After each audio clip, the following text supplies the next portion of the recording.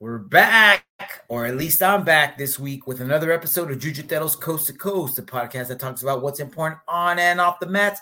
On this week's episode, I'm going to be covering ADCC Asia and Oceania trials that just wrapped up this last weekend, UFC Fight Night main event, Calvin Kattar versus Josh Emmett, and last week's Who's Next episode number 5. So stay tuned, Jiu-Jitsu's. This is The Motivation.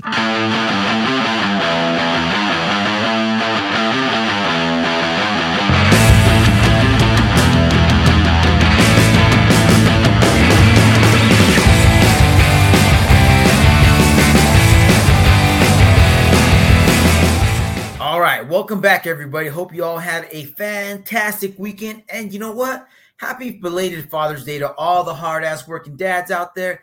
Thank y'all pops out there for holding it down each and every day.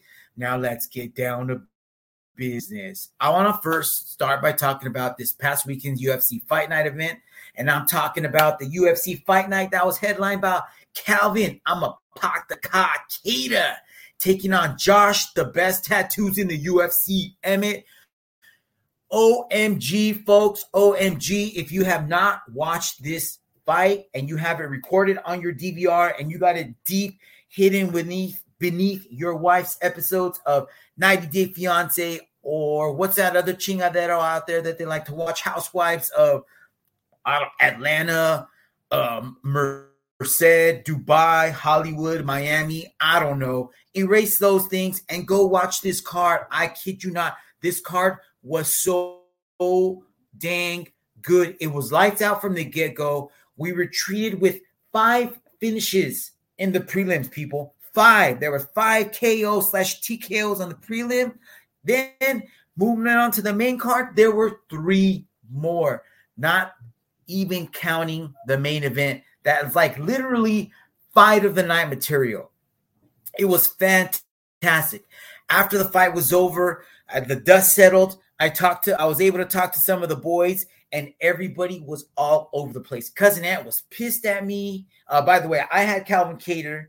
Our boy John Anik also had Calvin Kattar. Eddie had, rewind. Let me take that back. I had Josh Emmett. John Anik from the UFC commentators, who also has a podcast with Ken Florian, also had Josh Emmett. Eduardo, the fight professor, had Calvin Kattar. Cousin Ant had Calvin Kattar. Cousin Ant was literally ready to wring my neck through the phone because he was furious at the results of this fight. So let's talk about this fight a little bit. Let's talk about what ended up happening. If you haven't heard, like I said, it was a war. It was a hell of a fight. There's a lot of dust. There's a lot of people upset on the internet right now talking about this was a robbery. You know what? Maybe it is. Maybe it wasn't. I don't think this was any worse of a decision, or actually it was less worse of a decision, if that's making any sense, than last week's decision when Valentina got the decision over Dalia. So let's break this fight down. Let me tell you what I saw. I watched this fight maybe not live, but a little delayed after having some drinks. But as I was watching it, you know what I mean? Not really scoring the match, just watching it as a casual observer. I felt that when the decision was announced and Emmett was announced the winner, I had no problem. I didn't even think twice about it. I turned it off. Me and Cousin Ant starts messaging. He's telling me that he thought that Calvin won the fight. I'm telling him, you know what? I honestly thought Emmett won. I'll have to rewatch it again. And I rewatched it again, and I thought that Emmett won round 1. I thought that Emmett won round 2. I thought that Emmett won round 3. And then Kattar had 4 and 5. Now, as the fight went on, I did notice that Emmett's pace did slow down. However, before it got to that point, I thought he was landing the more powerful shots. I thought that he was pushing the pace. I thought that he was stalking Calvin more than Calvin was seeking Emmett. I thought that Emmett landed with more combos. I thought that he was mixing it up by going to the head, going to the body. I'm not sure if I can't remember. I think he landed a few leg kicks as well. He did try to land some takedowns, or at least attempted some takedowns. He wasn't able to land one, but he was doing more. Now, let's talk about the boy Calvin the Kattar, because that boy was on fire. He was landing that jab all damn night. And if you haven't saw the after effects, go check out pictures of Josh Emmett, because his freaking eye got busted open all around. I mean, it looked like the Bermuda Triangle of cuts all over the place. I mean, there was a Cuba cut, there was a Florida cut, there was a Bahama. I mean, there was cuts all over the place. However, his corner was able to keep the swelling down. He didn't seem to have any type of vision problems. And he kept pressing on. He kept coming after Kattar.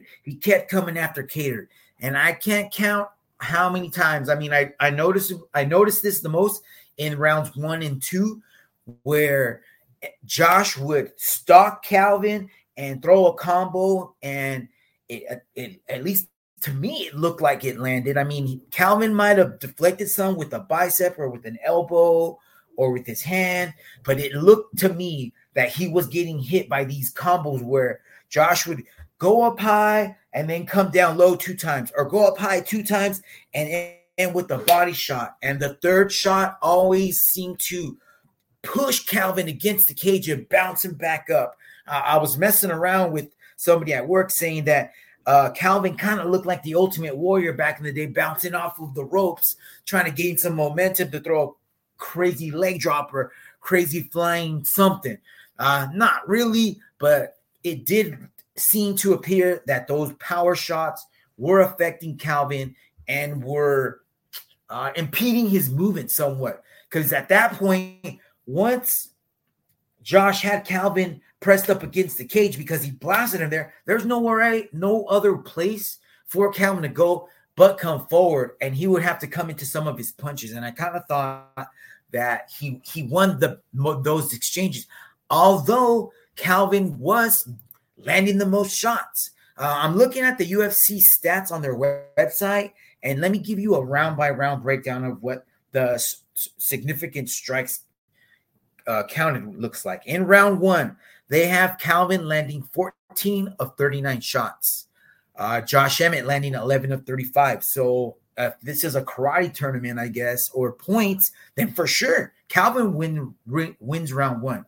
Round 2, Calvin 22 of 78, with Josh landing 26 of 73. So Emmett winning that round. I wrote in my notebook, because as each round was ending, I would write a little bit of notes. And I thought, honestly, Josh won round 1, and I thought that Emmett won round 2. However, I did write in my notes that it was a really close round, and I wouldn't argue if somebody gave it to Kattar. My dog may not agree with that. You better settle down, Charlie. But it is what it is, and the fight stats don't lie. So Josh Emmett did win that round. Round 3 looks like Kattar landed 19 out of 66, and Emmett landed 27 of 77. So I had that round for Emmett, and the stats seem to show that round also went to Emmett.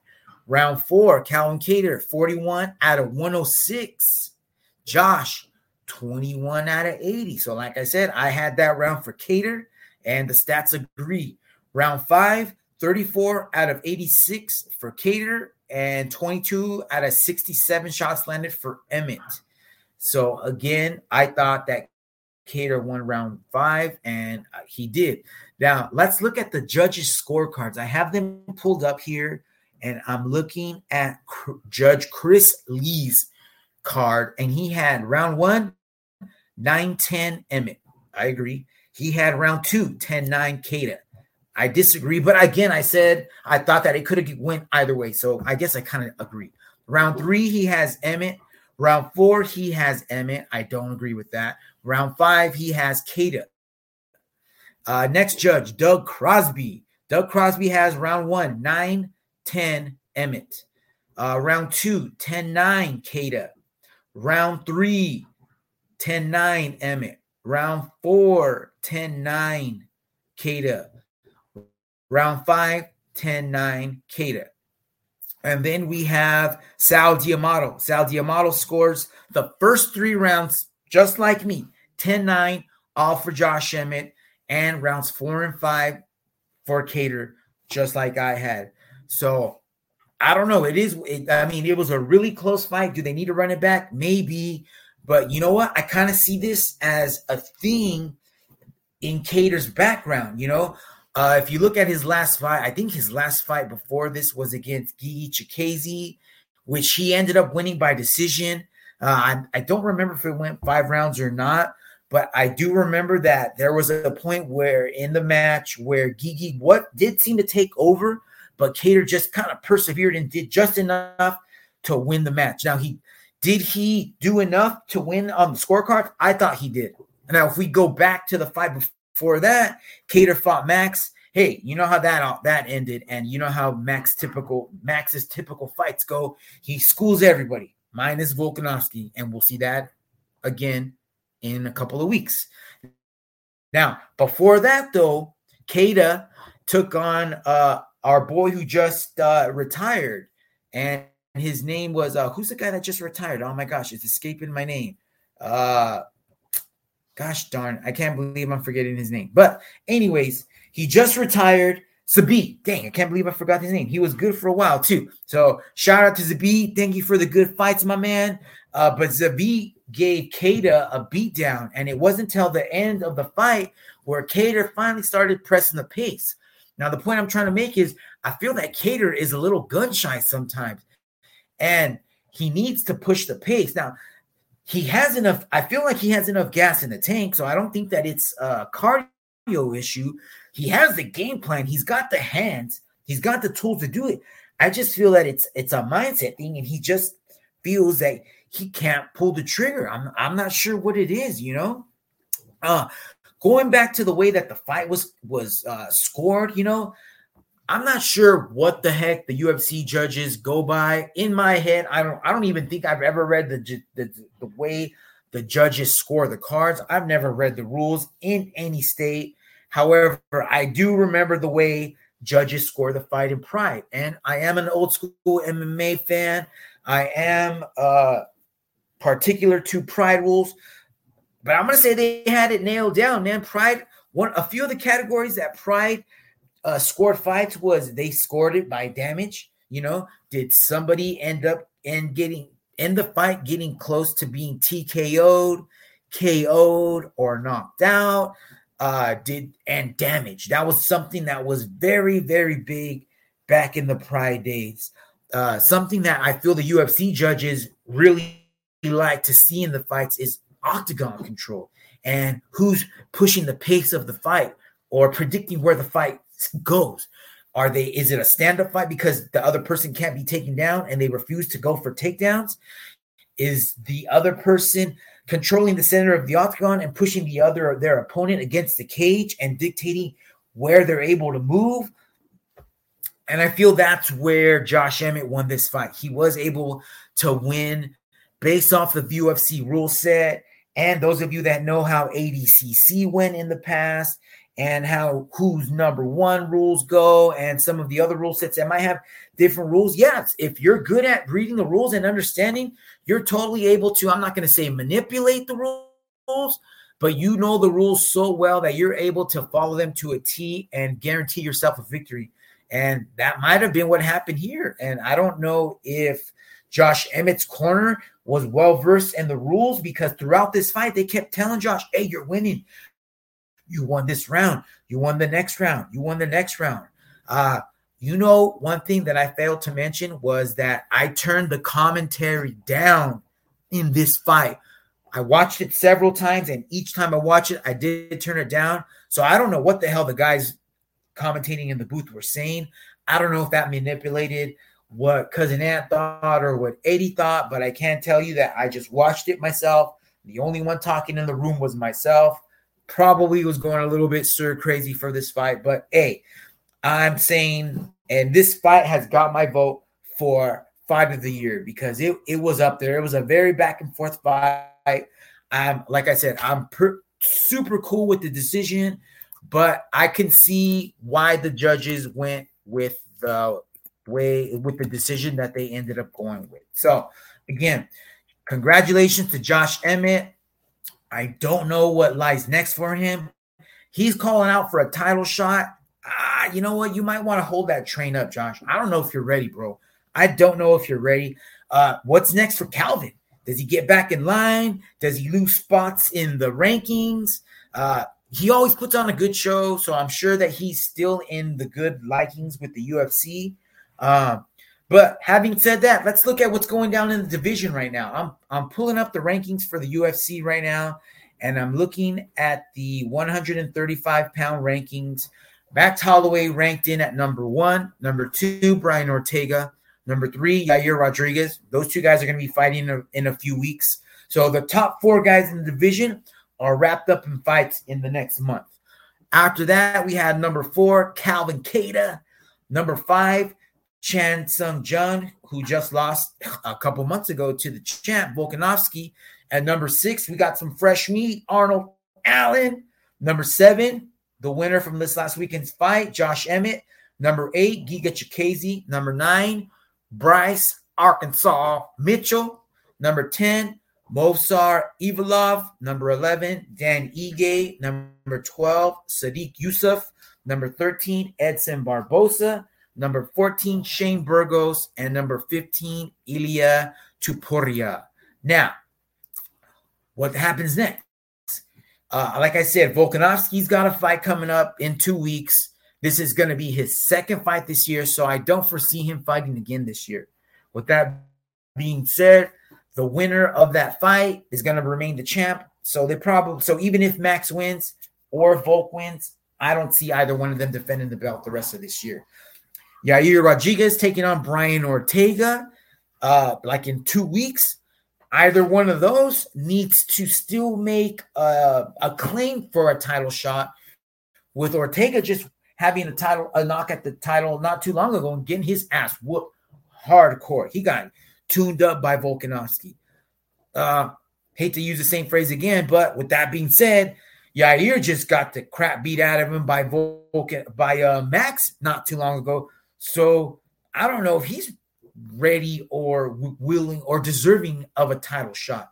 So maybe we can see the winner of this last weekend's fight, Josh Emmett, taking on the winner of Ortega and Rodriguez. That would be a good scrap. I just went over the rankings. A couple of other matches that I think would be really cool to see would be Bryce Mitchell taking on Arnold Allen. We got 2 newbies trying to crack into the top 5. Bryce Mitchell had a decisive victory over Edson Barbosa, who's also ranked in the top 5, but just now outside of the top 10. Arnold Allen having a really good win over, I can't even remember the guy's name. But, hey, he looked really good. Let's get these 2 guys matched up. I'm not sure if the UFC wants to have these 2 new top contenders take each other out, but maybe you can match Calvin Kattar up against one of these guys. Maybe you can match Korean Zombie up against one of these guys. 2 of these guys are coming off wins. 2 of these guys are coming off losses. And the rankings need to get shaken up. We need to interject some new blood into the rankings. It would be really good to see. So we got a lot of good matchups to see in the welterweight rankings. So that's all I got to say about that. Let's move on to the next topic. Next topic, ADCC Oceania and Asia trials. Man, oh man. All right, ADCC trials. The last trials of 2022 before we do the damn thing in Vegas. So it was just held in Sydney, Australia this last weekend, previously scheduled to take place in Singapore, I believe. However, COVID had something in mind and took over Singapore. And luckily, Mohasim and the crew was able to reschedule the whole thing and move the event to Australia before they had to cancel it. So, like I said before, all invites or anybody competing in the tournament after this event is going to be by invite only. And if you didn't see my post on Instagram, Mohasim has ensured us that we will hear the rest of the competitors sometime this month. So each division will be filled out entirely, because at this point there's only a handful of spots left, and it's going to be invite only, as you guys heard. So let's talk about the winners from this last weekend's trials. At 66 kilos, we had Jeremy Skinner. At 77 kilos, we had Kenta Iwamoto. At 88 kilos, Roberto Dib Frias. At 99 kilos, Isaac Michel from B Team, and Who's Next fame, if you've been watching that. We'll talk a little bit about Who's Next in a little bit. And at the plus 99 kilograms, he's been called the Gordon Ryan doppelganger. I'm talking about Australia's own Josh Sanders. Let me tell you what I saw in the bits and pieces that I watched of this trials.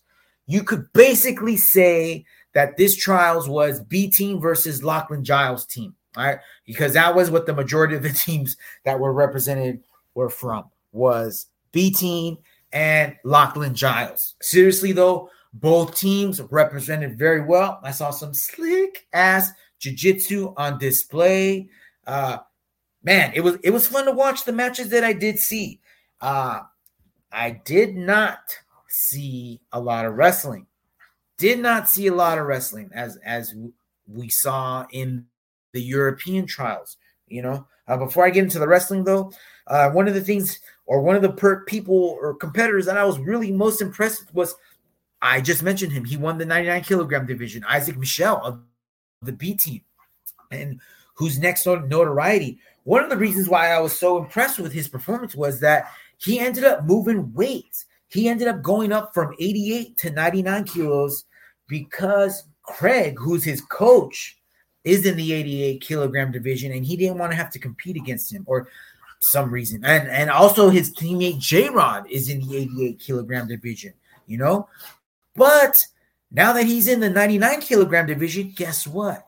Now he's going to have to tangle with Gordon Ryan and Nicky Rod. So I guess it's pick your poison. I mean, I don't know if he matches up better with them. I don't know if this is just like a respect to Craig, But kudos to Isaac for doing this. He had some really good technique.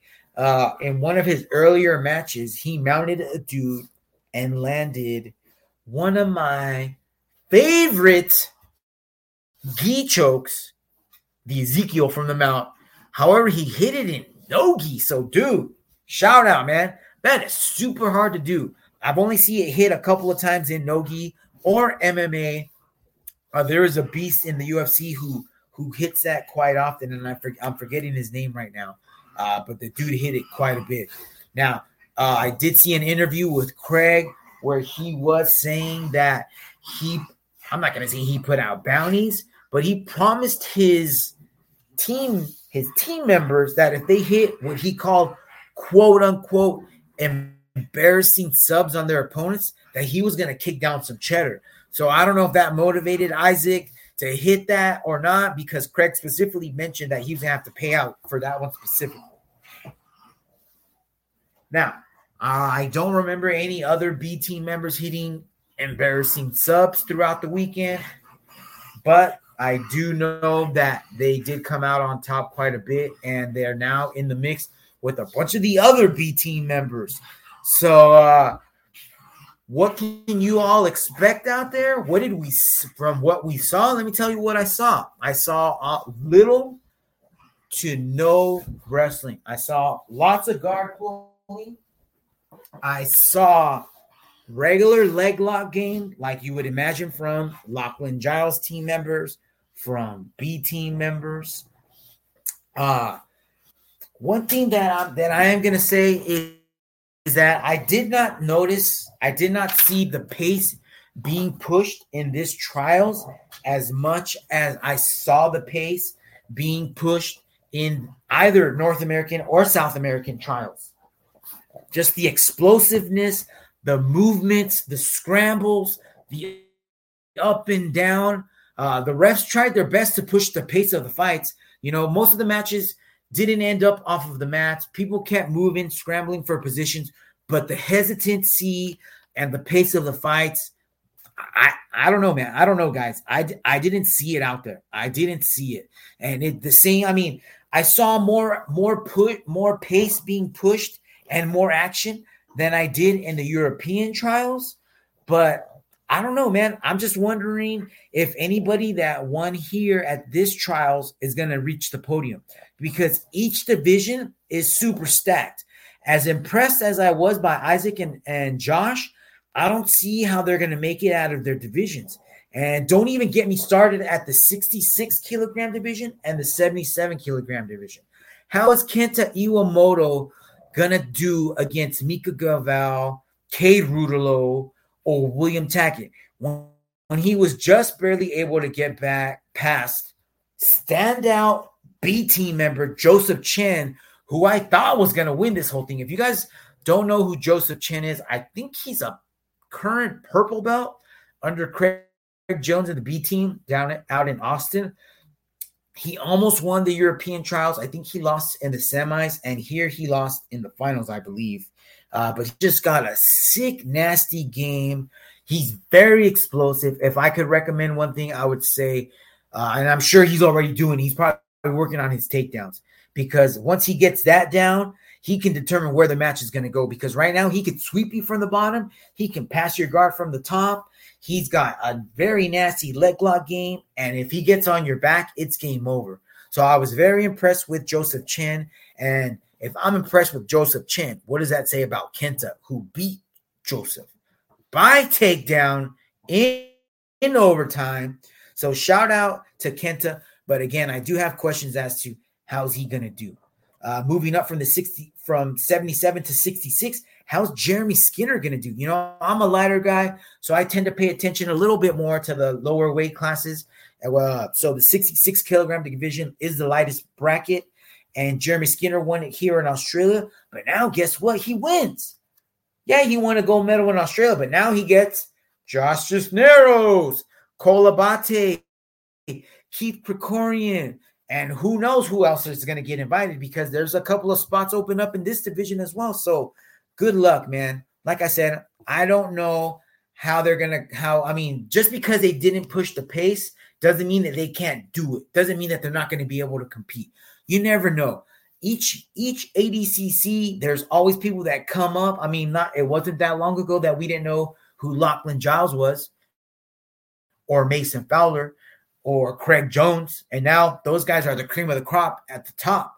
So we never know what's going to happen. Like I said, the only thing left now is we got to wait for Mo to send out those last invites, have those last individuals agree, sign the contract, and then it is on.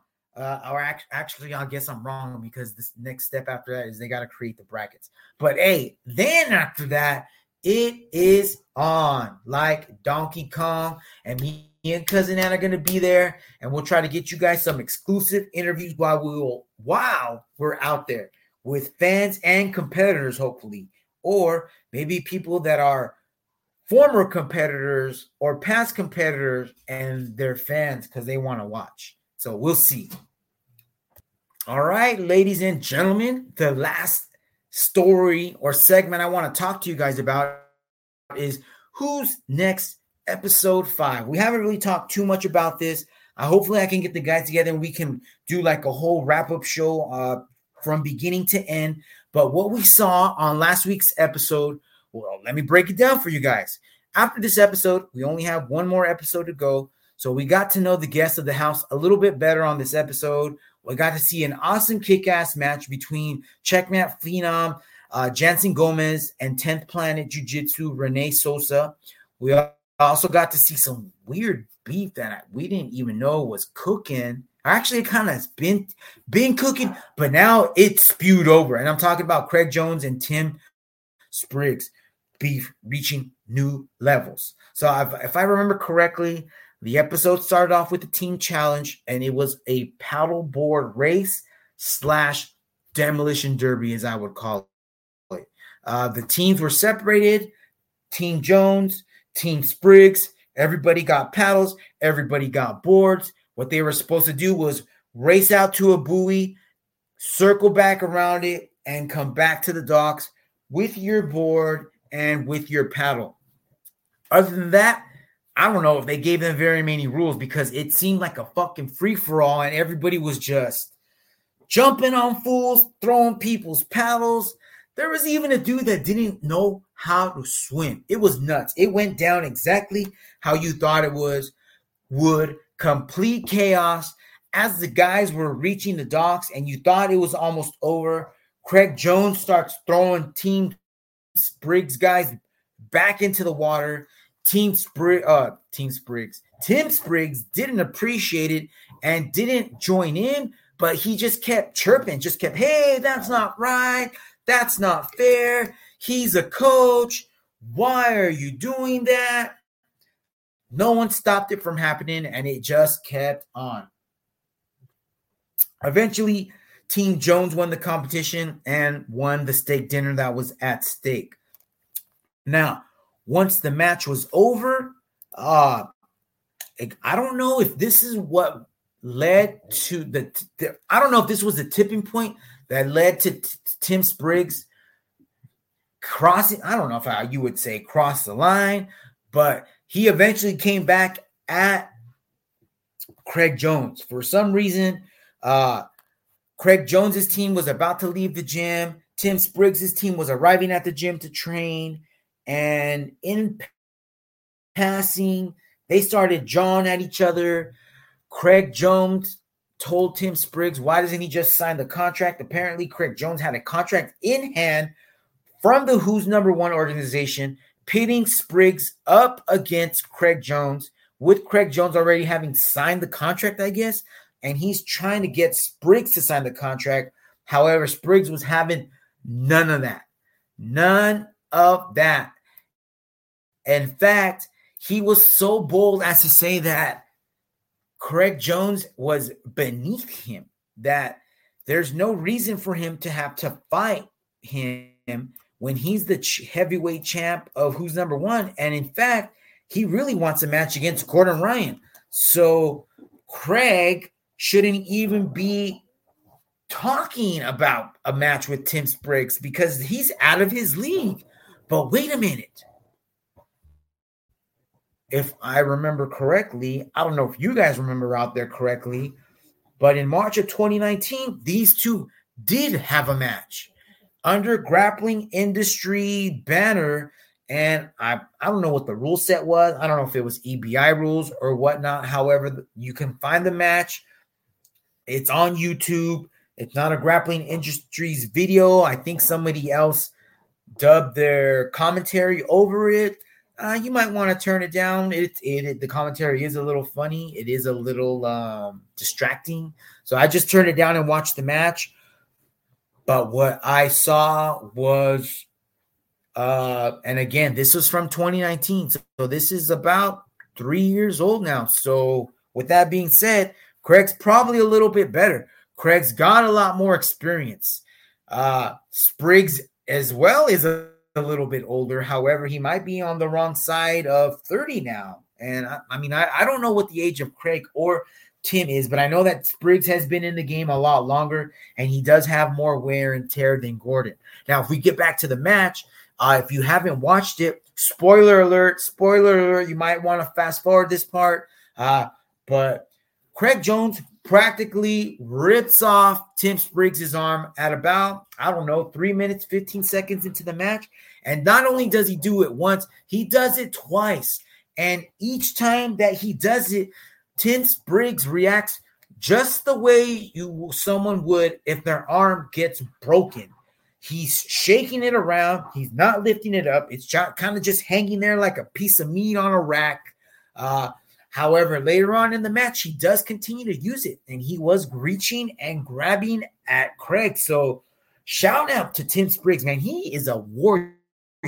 I will not take that away from you, Tim. You're a beast, my man, and you are a champ. However, in this case, I think you need to stand down. I think you need to stand down, and you need to recognize and not let your ego get in the way and give Craig his props, man. Because if you go back in that match, you see that Craig knows that he damaged his arm, asks him and the ref several times if he's okay, and the match continues, and then Craig And you know what? You got to have to me, I saw there was a part in the match later on where Craig goes for the same arm again after he knows he already damaged it. And he almost does it again. I don't know if I could do that to an opponent. And after doing that, it kind of looks like Craig felt like he couldn't, because instead of going for that arm again, he starts working his leg game and he ends up heel hooking Tim Spriggs. Now, since then, I will give a shout out to Tim Spriggs. He has become the who's number one heavyweight champ, and he did that by winning the tournament. He beat Tex Johnson by decision. Then he beat Haisam Rita by heel hook. And then he beat Kanye Duarte by inside heel hook, again, becoming the who's number one champ. Now, does that change anything that happened between him and Craig? Heck to the no. I would say that the only thing that can really do is set this match up again and do it again. But from what I've seen in this show and from that tantrum that I saw being thrown by Tim, he's not doing himself any favors, and he's making himself look pretty bad. Something that's kind of been called out by Craig Jones is that Tim's not rolling with his guys in practice. What kind of coach doesn't roll with you in practice? I don't know why he's not doing that. I don't know if that's because he thinks he's above them. I don't know if he just doesn't want to get hurt. Who knows? But again, this does make him look like a douche, fending off Craig, giving no real answers as to why he doesn't want a rematch, possibly because he knows he's going to lose. I don't know. And again, and one of the points that Spriggs made was that Craig didn't beat Ty. He didn't beat Ty. If you guys remember, he took Ty Rudolo on in a Who's Number One match back in June of 2021, and he won by decision. To me, it didn't seem that he was pushing the pace or was really trying to put it on Ty. But who knows? Ty has come a long, long ways, and his game has improved leaps and bounds. I don't know if Tim Spriggs could beat Ty Rudolo, as a matter of fact. So we don't know. But you know what? We'll get to see both of those guys compete at ADCC. We're going to see Spriggs competing in the 99 kilogram division, and we're going to see Craig in the 88 kilogram division. So if both of those guys place in their division, which I know Craig will Spriggs? I don't know, man. That division is stacked. There's Mason up in there. There's a lot of heavy hitters. We'll talk about those guys later on. But if he does manage to make the podium and he does sign up for the absolutes, we could totally see a Craig and Tim Spriggs match in the absolute. Otherwise, we may have to wait till after ADCC.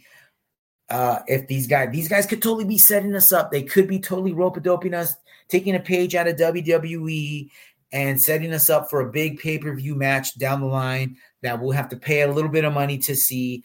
And I will gladly pay, because I want to see Craig Jones do his thing to Tim Spriggs again. So if you haven't seen it yet, go check it out. Episode 5. We got one more episode to go, and we'll have a season finale wrap-up episode coming up in the next couple of weeks. All right, Jiu-Jiteros, that is a wrap for this week's episode. Before we cut out, I want to give a special shout-out to all my Rivalry peeps at Rivalry Jiu-Jitsu. Every one of you that's out there getting ready for your super fight. They're all getting ready for the Rivalry Jiu-Jitsu Super Fight event coming up. This is 2 years in a row. Shout! Get it, ladies and gentlemen. Have fun out there. Cannot wait. All right, crew. Next week, I will have everybody back. We'll be breaking down UFC 276. That's being main evented by Israel Adesanya, taking on Jared Cannonier. We'll have all the fight stats, all our fight picks. We'll see where we might be able to earn a little bit of cheddar if we keep our fingers crossed and play nice with some prop bets that we think you might want to take a look at. And coming up very, very soon, we're going to be recording our next episode of 40s with Friends, and we are going to have some "What did you just say?" super crazy stories for you that we're going to be sharing with y'all. So stay tuned with that. Hey, Jiu-Jiteros, have a great week out there. Stay safe. Keep rolling and training, and we hope to hear from you soon. Peace. This is the motivation.